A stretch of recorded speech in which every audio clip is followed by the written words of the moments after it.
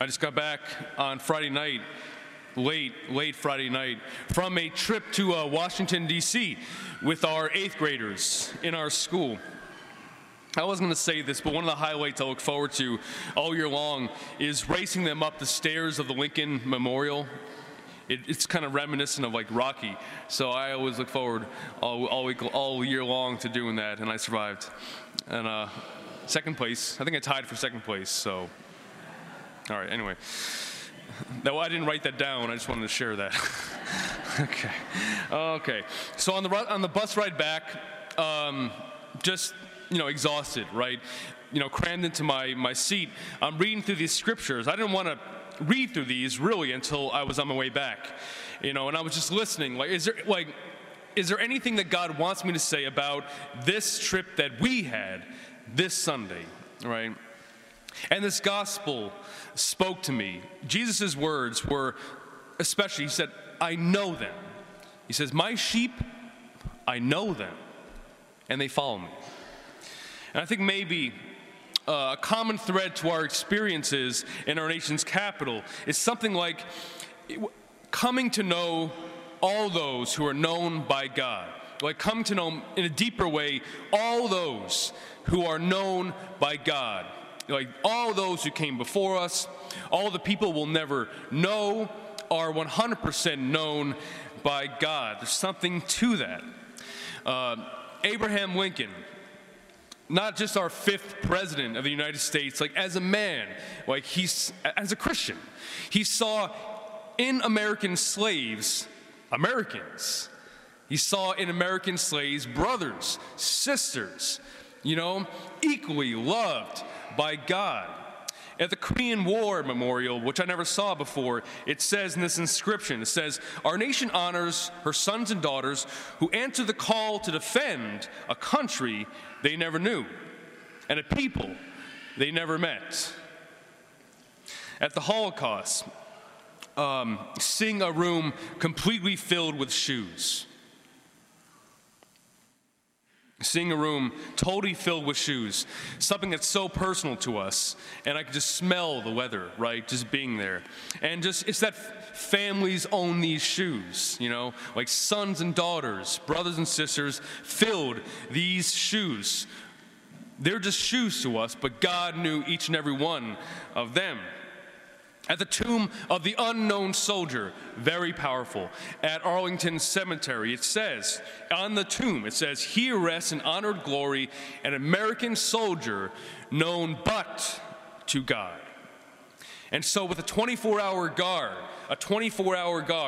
they reverence the love that God had for this person who we will never know, which means they reverence the love that God has for each of us, whether known or not, right? And so especially, right? Oh, I say right a lot. I'm sorry. Okay. Especially those who are unwanted by others, those who are unwanted by their community, those who are unwanted by their society. God wants them, right? On this day, we celebrate the gift of motherhood. All the children across the world for all of time who were unwanted. God wants them. God knows them. God loves them. And so whether we are known or not, no matter how well we are known completely by God. He sees our beauty, right? He sees the gift that we are when he formed us, right? He knew us before we had a name. I like that. He knows every hair on our head. He knows who we really are, so much more than we know who we are. And so if all of us, across the world had this reverence, this awareness, if we knew how known and how loved we are by God, there would be no hate. There would be no violence. There would be no war. Just differences, dialogue between brothers and sisters. And so I think realizing that we are known by God is our freedom. That's our freedom to be ourselves. Because we know in some small way, being totally known by a person, we have nothing to explain, right? We have nothing to hide. We have nothing to protect. We don't need to fill awkward silence. We don't need to have the right words and to force conversation. There's no fear. Just to be ourselves with them.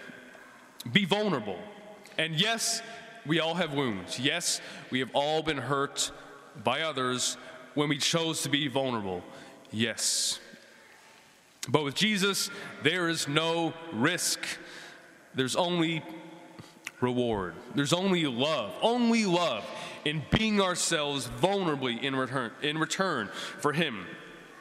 And so, even better, well, with full knowledge of our faults, knowing our weakness, knowing our stubbornness, our sinfulness, our imperfections. He doesn't love us less, he loves us more.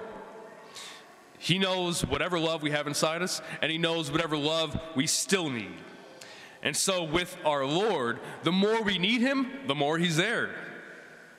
And so it's great that we can sit in a room by ourselves and know if no one else understood us, he gets us.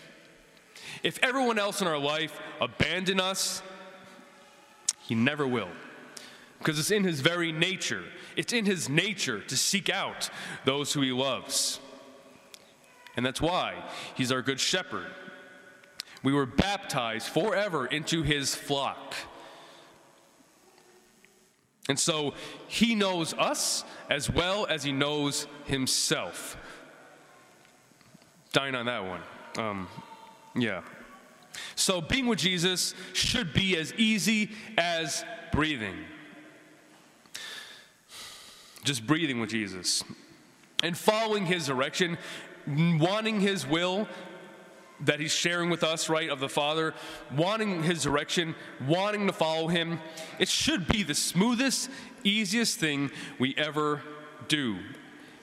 It might not be, well, it's not easy, but it's all win, and it's all grace, and it's all love, and it's all peace. So whether we are totally close to him on our spiritual game, or whether we're just fallen, wander far away from him, he's just as close, whether we know it or not. And so in the moments in our life when we hear his voice, there is no sweeter sound than any other voice, any other noise we enjoy. There's no sweeter sound than his voice in our heart. And the time that we give him every day, the seconds, minutes, hours, that's our most productive time. That is our most fruitful time. That's our most enjoyable time. And just listening for him, just listening, which we as adults never do, brings us peace. And just hearing his voice in our thoughts, in our heart, brings us joy. Just to know that we are being spoken to by someone who knows us, and his voice will only ever speak what we need to hear and be the source of love that we need. So may we be who we were made to be, his flock.